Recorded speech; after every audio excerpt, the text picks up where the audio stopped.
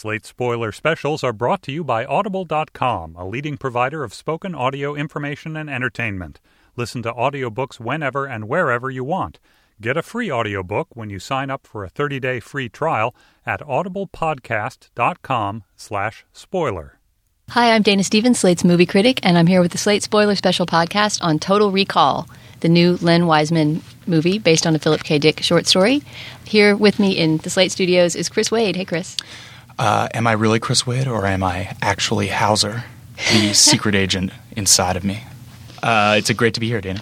Chris, you are a Slate V producer, and you're also the producer of the Slate Spoiler Specials, and you also specifically asked to come along and spoil this movie with me because you're a big sci-fi fan and a big Total Recall fan. Yeah, I'm a fan of all of Verhoeven's sci-fi works. A few months ago, when they announced the Starship Troopers remake, I wrote a little piece for Browbeat about why all of Verhoeven's sci-fi movies are particularly relevant these days. And why is that? Because of their sort of relevance to virtual reality? Because a lot of them are about... I think that all three of them are kind of weirdly prescient and forward-looking to a lot of ways that people interact with technology and memory. The three that are being remade, you mean? This one, RoboCop, and Starship Troopers. Yeah, and it's also just interesting that Verhoeven kind of...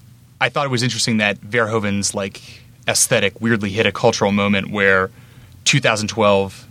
the Total Recall remake is coming out. 2013, the RoboCop remake is coming out. And if all goes according to plan, 2014, the Super Troopers remake, or Starship Troopers remake comes out.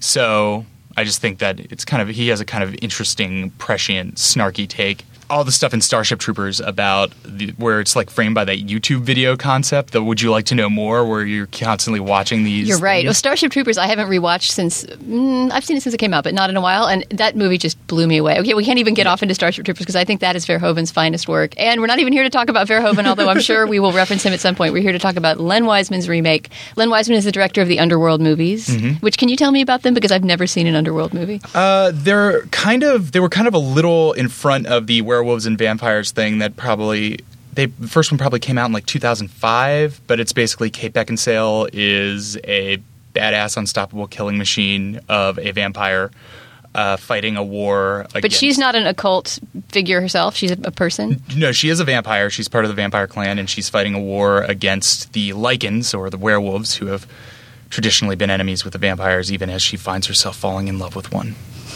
And you like those movies. They're okay. Yeah, they're pretty okay. They were kind of a great entry into that concept before it got way, way overplayed. That was probably the first vampires versus werewolves action flick I can remember seeing. I'm sure there are more before that, but that was one of the big Hollywood things, and it was kind of, it was like a $30-40 million movie when it came out. Not the hugest, blockbuster thing, but, a really good, passable action movie, much like this one. Yeah, Len Wiseman is also married to Kate Beckinsale in real life, which I think figures into the fact that he, to me, vastly overestimates how much we care about Kate Beckinsale's character, but we will get there. So the basic premise of Total Recall, which is based on this Philip K. Dick short story called We Can Remember It For You Wholesale. Like all Philip K. Dick stories, it has an amazing title that doesn't really work as a movie title because it's too long and too conceptual, like Do Androids Dream of Electric Sheep, right, for Blade Runner. So the basic premise of this story, although it's very, very short, it's probably less than 10 pages long, the story, but it's so cinematic. I can completely see why people would want to return to it again and again to make movies. Do you want to take us through the kind of Mobius strip logic of the story? Yeah, like you said, it's just a really great movie premise that you can set up the log line for the entire story in a sentence, which is basically a guy who has these insistent dreams of another reality goes to a service that offers to implant memories in him. And as soon as the needle goes in his arm or the visor goes over his head to theoretically start the memory implant, everything seems to go awry. And cops bust in, and he's basically launched on this extended chase where he realizes that he's secretly a super agent, or a secret agent, who's had his memory wiped. But then there's this whole interplay of, is this a crazy truth that's been triggered by him messing with his brain through recall, or is it all actually the memory he paid to have implanted in him. Right. Since the thing that he asked to do, well, in the original Verhoeven, he asks to go to Mars. They take out the Mars angle in this, which we'll talk about. But he essentially wants to take sort of a virtual vacation, right, and pretend to be a super agent spy. And so we don't know throughout the movie whether he is a guy on a table just writhing in the grips of a crazy delusion, or whether, in fact, he was a secret agent and has now accidentally triggered that memory. And I think especially the Verhoeven 1990 version really walks the line and is careful at every moment to let both realities possibly be true. I think I get the impression that this movie is a little bit less interested in that, in sort of reversing the Mobius strip over and over again. Yeah, and I do think that is one of the most fascinating parts of the original Recall, in that it toes that line very carefully. And when the movie ends, you can still find people debating, what is it real? Did he actually go to Mars, or is he stuck in his schizoid embolism? Right. Yeah, a phrase that, as you observed, sadly dropped out. The sort of pseudo-medical phrase schizoid embolism for what happens to him on the implant table has disappeared, probably because of its completely non-medical absurdity, but I missed it. Yeah, we've kind of wised up as a culture, but it's just one of those great science fiction mumbo-jumbo phrases that just sound so great, but is replaced in this movie by, paranoid, delusional psychosis, or something that sounds more realistic. Similarly, the idea of Mars, or the destination of Mars, as the place that he dreams of and tries to go back to in his bought memory, has dropped out of this one. And I mean, I assume that that's just because now we know enough about the solar system, and I don't know, that I think science fiction has gotten kind of sophisticated and pseudoscientific enough that we wouldn't really buy this whole story about going to Mars and the oxygenless atmosphere of Mars and living inside a dome and all the things that happened in the first one. And so instead, what Wiseman has done essentially is make Earth into the uninhabitable planet. So there's also kind of an eco angle in this version, where chemical warfare has made the Earth completely uninhabitable, except for some reason for Great Britain and Australia. Yeah. Right? And so there's this colonial thing set up. This is all, by the way, there's a little exposition dump at the beginning, right? There's just words printed on the screen telling us this. So this is kind of a cool premise, actually. So it's a colonial structure. The United Federation of Great Britain, or whatever they call it, is like the fancy rich colonies. And then Australia, right, the penal colony continent is where all the workers live. And the only means of transportation on Earth, I would have loved a little featurette on the construction of this in the future, is this thing called the Fall, that is essentially a tunnel drilled through the core of the Earth. So just like a kid tries to dig a hole to China, you can basically get onto this transport, drop through the entire Earth in 17 minutes, and end up in whichever one you want to go to, the colony or the Great United Federation of Great Britain. Which was actually a really cool little sci-fi device, this center of the Earth elevator. And one of the, I think, continuously coolest action-y moments is the idea is when the Fall ship hits the core of the Earth, there's a moment of zero gravity when you're directly in the center, which is used a few times to, I think, pretty decent effect. Yeah, they set that up nicely at the beginning, that there's this moment that everything starts floating and you have to hang on to your keys and stuff like that. And then, of course, that's used for a really Matrix-style kind of gravity-free action sequence late in the movie. I'm realizing now that I missed this opening text-based narration, I think. I sat down in the theater. You and your popcorn. Yeah, just as the second after it ended, and I kind of am glad I didn't, because I kind of liked having to figure everything out about this world instead of it all just being told to me. I was trying to figure out how they would have explained the Fall otherwise. There would have had to be some really dumb moment of character exposition. Yeah. So even though it's a little clumsy at the end having to read all that stuff, I mean, the Fall kind of explains itself, and it is it's a really cool effect, and just kind of the idea of dropping through the Earth. I wish it had been taken a little bit longer. I think it's kind of unrealistic that you could make it through the whole planet in 17 minutes. Yeah, and I think that it plays into one of the strongest things that this movie has going for it, which is the design element. Where let's talk about the look of it, because that's something that's really different and that I think it gets right. It's not the most original design, but it's really, really cool looking, the world that they've and we were up. kind of talking yesterday that it cobbles together from a lot of different sources, of sci-fi movie sources, this kind of cool, specific dystopian world of half-floating skyscrapers above a kind of under city that's this great nonsensical mix of cultures and languages, and in a very Blade Runner kind of way. It's very Blade Runner-y. Everything, like you'll see a neon sign in Cyrillic characters, but it's spelling out like a Japanese word. And this is, of course, what the colony looks like, right? Yeah, because exactly. it's sort of it's like the gritty place. So that it looks really great. I agree. Canals the layers, everywhere. Everything's wet constantly, and it makes for some good chases because these buildings all are sort of these modular cubes, like cropping out over the water, so people can jump from cube to cube, and there's some fun chases in that landscape. Yeah. So after the first act of the movie, where Quaid, played by Colin Farrell, originally Arnold Schwarzenegger, goes and decides that he wants to get this memory implanted, and things begin going awry. That's where the movies start to significantly diverge. What it starts off at first is a massive chase sequence in which Quaid runs home and realizes his wife, played by Kate Beckinsale, who was the awesomely 80s workout ensemble garbed Sharon Stone in the original, reveals herself to be not his wife, but in fact a agent sent in to guard him as his memory has been wiped and pose as his wife.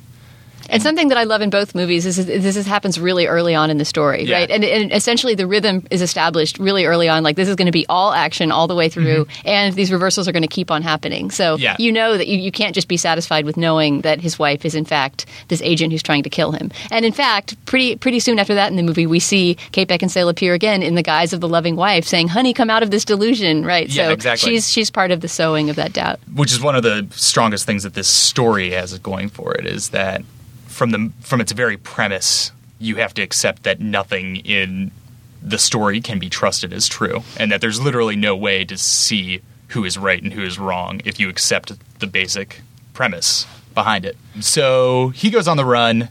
She tries to kill him. They fight forever for literally the entire rest of the movie. It's all just breaks between Kate Beckinsale trying to kill Colin Farrell. And here comes this is my first big conceptual problem with this movie, and it does have to do with the overuse of Kate Beckinsale, not just because I find her kind of a boring actress, although she's good in the action scenes. I mean, she's probably not doing her own stunts, but she knows martial arts well enough that she can be blended with a stunt double really well. But what's her character's motivation exactly? I mean, there's this line that she says early on, and that in the very first scene where it's revealed that she's in fact been hired to pose as his wife, and she's only known him for 6 weeks, right? And it's all a memory implant, their whole life together. And as he's freaking out, she says, "I just work here," right? Which is exactly what Sharon Stone says in the original. It's a great line. Yeah. And Sharon Stone kind of sticks to that in the original. She just kind of shows up when she's needed by the story and is essentially employed by Cohagen, the bad guy who's trying to get him. But Kate Beckinsale in this really decides, she devotes the entire movie to fiercely chasing after him, and later after the girl, Jessica Biel, right, that he hooks up with in his travels. Melina.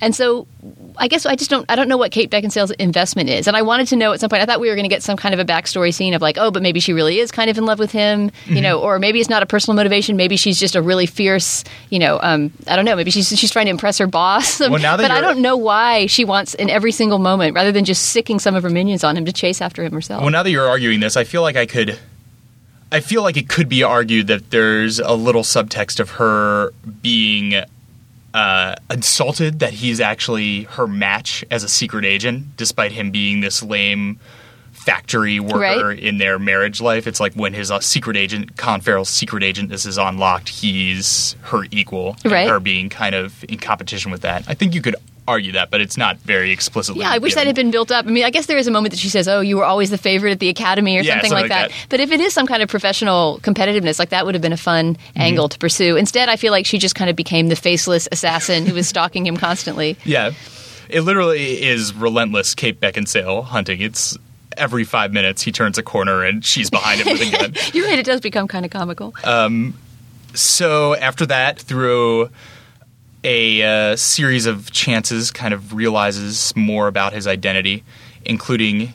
Well, he also keeps stumbling on taped messages from his former self, which is something that happens in the Verhoeven version as well. So that's kind of a cool idea. And there's all kinds of, futuristic technology where you sort of have a phone inside your hand, implanted in your hand, and you have a glowing palm of your hand. And he keeps getting these messages from his former self or other self, who's named Hauser, the secret agent guy. And Hauser is sort of sending him on this wild goose chase. Go here, go there, find the key. He doesn't tell him what the key is. And he has to keep moving through the city to find clue after clue. And the phone thing is actually where the first, I think, of many kind of explicit callbacks to kind of the great set pieces of the first Total Recall happens. Oh, right, because it's like the nose scene, right? Yeah, where he has to pull that. Where Schwarzenegger has to pull that ludicrously large tracking device out from inside his nose. It's like the size of like a small plum that he has to pull out of his nasal cavity. And in this one, it's kind of replaced by Farrell taking the phone thing out of his hand, which is a lot more gruesome and less comical. I thought it was kind of less gruesome in a way. I mean, Verhoeven just really doesn't. He really pulls out all the stops when it comes to violent, gross exploitation. Maybe less grotesque in the classical sense of the word than the deformed nose face thing that Schwarzenegger has on. Speaking of callbacks to the original, I missed the three-breasted woman in this. The same way you missed the exposition at the beginning, I was idiotically reaching for my notebook to write down a line someone had just said. Then I heard this tittering throughout the theater and realized that famous moment of the mutant prostitute with three breasts had briefly had its moment on scene. So you have to tell me what that was like. It's approximately 1 second of footage in the movie. It looks fine. It's like, but it's full frontal three-breasted nudity. Full frontal three-breasted nudity. It's there. But once again, the pulp sleaze of the original is kind of gone. I mean, this in general, though there's some moments of wit, I would say that this is a darker version in general and has more that sleek, dark, post-millennial tone. It's nowhere near as campy. Yeah, exactly.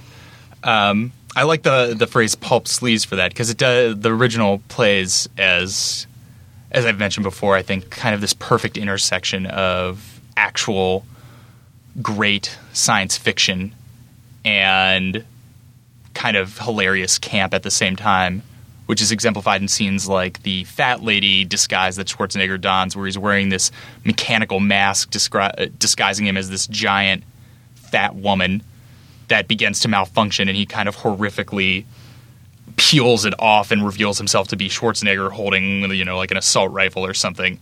And it's like that combination of that just being hilarious to see that fat lady mask on reveal Schwarzenegger behind it, and also just be like a cool, well-executed sci-fi effect and a great disguise to fit the story. Yeah, there's a little callback to that in this movie, and it really, I mean, if you hadn't seen the original, this scene would basically be completely boring, right? Yeah. Which is that Colin Farrell's Quaid also dons a mask. This time it's of like a young Asian guy, but there's a person right in front of him on the line. They're going through customs in this scene as they were in the original, who looks exactly like the fat lady in the old movie. So it's a fake out. You think it's going to be her. Everybody in the theater who was familiar with the original thought was keeping their eyes on this fat lady, and Wiseman directs you at it, but then in the background. But then I thought that the head reveal when he took off the young Asian guy's head was going to be some really horrifically gross thing, because now we have the digital technology, right? Verhoeven was doing it all with puppets, basically. Yeah. There was barely any CGI in that movie. And by the same token, as long as we're hopping around the movie spoiling various things, what about the lack of a Kuato? Right? Yeah. The fetus villain. Okay, we should describe to those who haven't seen or don't remember the original Total Recall that when he finally penetrates to the rebel leader, right, the guy who's trying to overthrow these colonial oppressors, right? They find this guy who you think is going to be the leader himself, who unbuttons his shirt to reveal like a mutant tiny fetus, dwarf growing out of his abdomen. Who's the actual rebel leader, right? Kuatu, who's psychic and reveals stuff about Quaid Hauser's psyche that he doesn't know before. I really thought that was a huge dropped ball. I mean, maybe you don't want to recreate that exact scene, but you could do something so much cooler or so much weirder. You know, he could have like a microscopic earworm that's the rebel leader. Like, you could do anything now. Yeah, and that scene felt like really wasted, where Hauser eventually, through various encoded messages and fake out scenes, makes his way to the rebel leader, the leader in the colonies, who's actually not in the colonies, is outside of London in their weird war gas-torn fog area, who's played by Bill Nighy. And they have this very like stilted, felt like stoned in your freshman dorm scene about like the nature of reality and memory. Yeah, that's the closest that the movie comes to the kind of Lawrence Fishburne in the Matrix sort of moment, because there's also Matrix elements to this movie for sure, right? Yeah. But there isn't any Larry Fishburne, there isn't any kind of stoner dude in a long black coat who comes and explains it all, and that's sort of the closest we come. And it would have been worth the leaden exposition of that scene if Bill Nighy had then unbuttoned his coat and revealed some incredibly weird, gross growth that was in fact his master. Yeah, exactly. But that never happened. But then instead, Bryan Cranston, playing Cohaagen, the officious villain of the movie, just shows up and shoots him. Kind of an anticlimactic scene that segues into the end of the movie, which involves basically a showdown between Colin Farrell and Bryan Cranston. With Kate Beckinsale, of course, buzzing around at all times in various hovercrafts. And Jessica Biel also in the background helping out / getting captured. God, Jessica Biel, so boring that I forgot she was even in this movie. Okay, actually, I want to talk about the performances and the casting before we wrap, but let's first take a break for a word from our sponsor. Great. So the Spoiler Special, as ever, is delighted to be sponsored by Audible.com, the leading provider of premium digital spoken audio information and entertainment on the web. They have more than 100,000 audiobooks you can listen to on any device, including whatever you're listening to us on right now.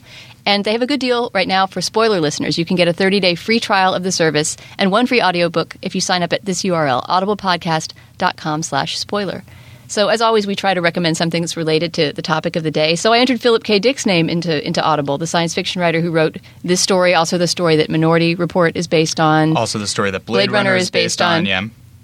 And Richard Linklater made A Scanner Darkly, one of his novels, into a film. He's a very cinematic author in many ways, a very noir kind of style, and really, really great science fiction ideas. He also had a really interesting and sad life and was essentially mentally ill. And I think a lot of these stories about, is this real, is it not, these kind of epistemological riddles that he specializes in, had a lot to do with his lived experience. So there's a bunch both by and about Philip K. Dick on Audible. And there's some really good people reading it, too. For example, Paul Giamatti reading A Scanner Darkly, the Philip K. Dick novel. And although I'm sitting here raving about Philip K. Dick, I haven't actually read that much by him, but one thing I have read is this novel, A Scanner Darkly, and it's fantastic. Such a great book, and I would love to hear it in Paul Giamatti's voice. Okay, so you can find all of those on audible.com, and don't forget to use this code, audiblepodcast.com/culturefest. So there were a couple more things that you wanted to spoil, just little moments, little twists in the movie. There's so many we can't go through them all. Mm-hmm. But, for example, one twist that stood out for you and sort of showed how this movie kind of doesn't do what it's trying to do as well as the 1990 original. Yeah, and as we mentioned before, it seems like this movie is not as interested in the kind of epistemological questions that are at the center of this, which is a scene in which Colin Farrell is held up with Jessica Biel, who he's trying to escape with, in a hotel lobby or lobby of something, and he's surrounded by cops, and his buddy from his previous life as a welder comes in and says, "Don't shoot, man. Recall sent me in. I'm a chemical implant in your brain right now. Chemical implant in your brain. This is all a dream. You're on the table in Recall. This is the memory that you had asked to have implanted, and you're fighting it. And you need to shoot Jessica Biel in order to choose reality. To choose reality and wake up from this dream." And it's kind of this tense standoff moment of who's going to get shot, who's going to get shot, what is he going to choose? Is he going to believe his friend? Is he going to believe the reality that he's perceiving around him? And he ends up shooting his old friend and going with Jessica Biel for another 40 minutes of being chased by Kate Beckinsale. And it wasn't as mentally tense because in the original there's that great moment that you reminded me of where instead of a friend from a past life, it's kind of this, to use more Matrix metaphors, an architect-like person who's sent in to tell him that he's having this schizoid embolism, Schwarzenegger, that he's having this schizoid embolism, and that he needs to shoot his rebel accomplice in order to wake up. And the standoff moment is resolved by Schwarzenegger aiming the gun at the recall official being sent in, and who says, "I don't care, I'm not real, this is a dream, shoot me." Go ahead and shoot me. But then Schwarzenegger notices a single bead of sweat dropping down this guy's forehead, realizes that he's bluffing, and shoots him and continues with the rest of the mission. And it's like kind of that great, in this original movie that's so campy and so over the top in a lot of ways, that like moment that brings it down to that great sci-fi DNA where it's like actually making the main characters ask real questions about the reality they perceive and the reality they're experiencing, that this remake is less interested in and more in favor of. Right, and the tell is kind of shifted in this scene. There is also a moment where, because of a bodily fluid, the hero decides who to shoot. But what the bodily fluid is a tear rolling out of Jessica Biel's eye, because he thinks, okay, I am going to choose reality. I'm going to believe my old buddy from the plant, and I'm going to shoot the Jessica Biel character. And then as he does, there's a single tear that rolls out of her eye. And then he turns and shoots the friend. But if she were some sort of hologram implant who had been designed to trick him, they obviously would have equipped her with tears to make her yet more, adorable and pleasing. So it doesn't make any sense. Yeah. Which is why this movie seems to end in a lot less of an ambiguous way. And I still feel like in the original Recall, you could go back and ask, well, is he still dreaming? Is it a reality? As the oxygen sweeps back over Mars and he's looking out to that sun that kind of explodes in light as the movie ends, like, is that a dream or is that him embracing his schizoid embolism? I'm going to say that as many times as I can. Whereas this movie kind of ends with Bryan Cranston trying to invade the colonies with his robot army. Oh, also there's a plot about a robot army in this. Who look exactly like the stormtroopers from Star Wars, basically. Exactly. Bryan Cranston's going to take this army and invade the colonies for his own political gain. Bryan Cranston and the robot army is just a really boring part of the movie, essentially. Yeah. And I mean, I say that with all love for Bryan Cranston, but it really, really did seem like, oh, we've got to up the scale. We've got to make it bigger than the original, you know. And in fact, bringing air to Mars is so much more of a humanitarian gesture. So they were going to take the fall elevator to the colonies. They're fighting on top of it. Cranston and Farrell. Farrell blows everything up. And that's kind of how it ends. I do like fighting on top of the fall elevator because you know at that point somebody is ending up at the core of the Earth, right? Exactly. This is a serious elevator shaft fall for the villain. Yeah, what you think is Kate Beckinsale as she's falling down, but she manages to escape and try to kill Hauser one more time. If we're going to move on to the performances, I think I'd like to start with Cranston, just because it's as somebody who's like consummately following Breaking Bad. It is at this point just weird to see him outside of that character since he inhabits it so much, like so completely when you're watching the series. It almost feels like watching Walter White like cameo in something else as like a slightly, at this point, more lighthearted villain. It's strange how a TV role, a great TV role, will do that to an actor. Like Gandolfini, right? He's just permanently Tony Soprano'd. He cannot escape. Exactly. Although I will say I admire Weissman for continuing Bryan Cranston's so far trope of being the victim of knife violence in his major motion pictures. Whether it's his gruesome forced suicide in Drive or just being stabbed with his own knife by Farrell in this movie. I look forward to hopefully many more violent knife ends. Cranston stabbings. What about the girls? What did you think of Jessica Biel and Kate Beckinsale? And did it bother you that they're such similar types? Yes, there were definitely moments where, especially in a movie that's going to play with you not realizing or maybe not knowing who is who and who is being who, they look almost exactly the same. It's like there's a part where he's waking up after... Oh, that's right. One of them is digitally disguised as the other, but you think, why even bother with the disguise? You're both lissom, brunette, willowy, whatever. Colin Farrell, totally serviceable action star. And actually somewhat more believable as an everyman than Arnold Schwarzenegger, although so much of the joy of the original comes from the total absurdity that just your everyday working schmo would look like Arnold Schwarzenegger. I mean, I think one of Arnold Schwarzenegger's greatest credits to himself as an actor is being able to convince America that he could play an everyman. Oh yeah, Arnold Schwarzenegger, 300-pound slab of muscle Austrian man, totally an insurance adjuster. Well, and he has this way. It's a very fun role to play, I'm sure, this Douglas Quaid role, because you get to be really badass. You get to wipe out huge quantities of villains. There's a high body count in both movies. Not quite as visibly high body count, especially of civilians in this as there were in the Verhoeven, but the same kind of idea. Just people falling right and left. But at the same time, the hero has this kind of innocence because he sort of didn't ask to be put there, right? He's amazed at his own abilities. He suddenly became this super agent. He's constantly surprised by everything around him. And I think that's played up a little bit more, more playfully in the Verhoeven. But Colin Farrell carries it off okay. I mean, in general, I think, aren't we saying this is a perfectly serviceable science fiction summer action movie for what it is? I think the bottom line is, that's exactly how I would say it. It's, it's going to, if you're a fan of the original, it's going to hit a few pleasure points in the callbacks. It's definitely, not going to live up to the same transcendental greatness, I think, as the first one. But, it plays with what you expect, and it's going to reward it in a few ways. And other than that, it's a well designed, well executed. Weissman does great action scenes. People are getting beat up. There's good sci-fi technology elements. It's great. Yeah, I think I would recommend it with that mild reservation that, if you're looking for either Philip K. Dick or Paul Verhoeven, you're not going to find that. But you're going to find somebody else's reading of a really, really cool science fiction premise.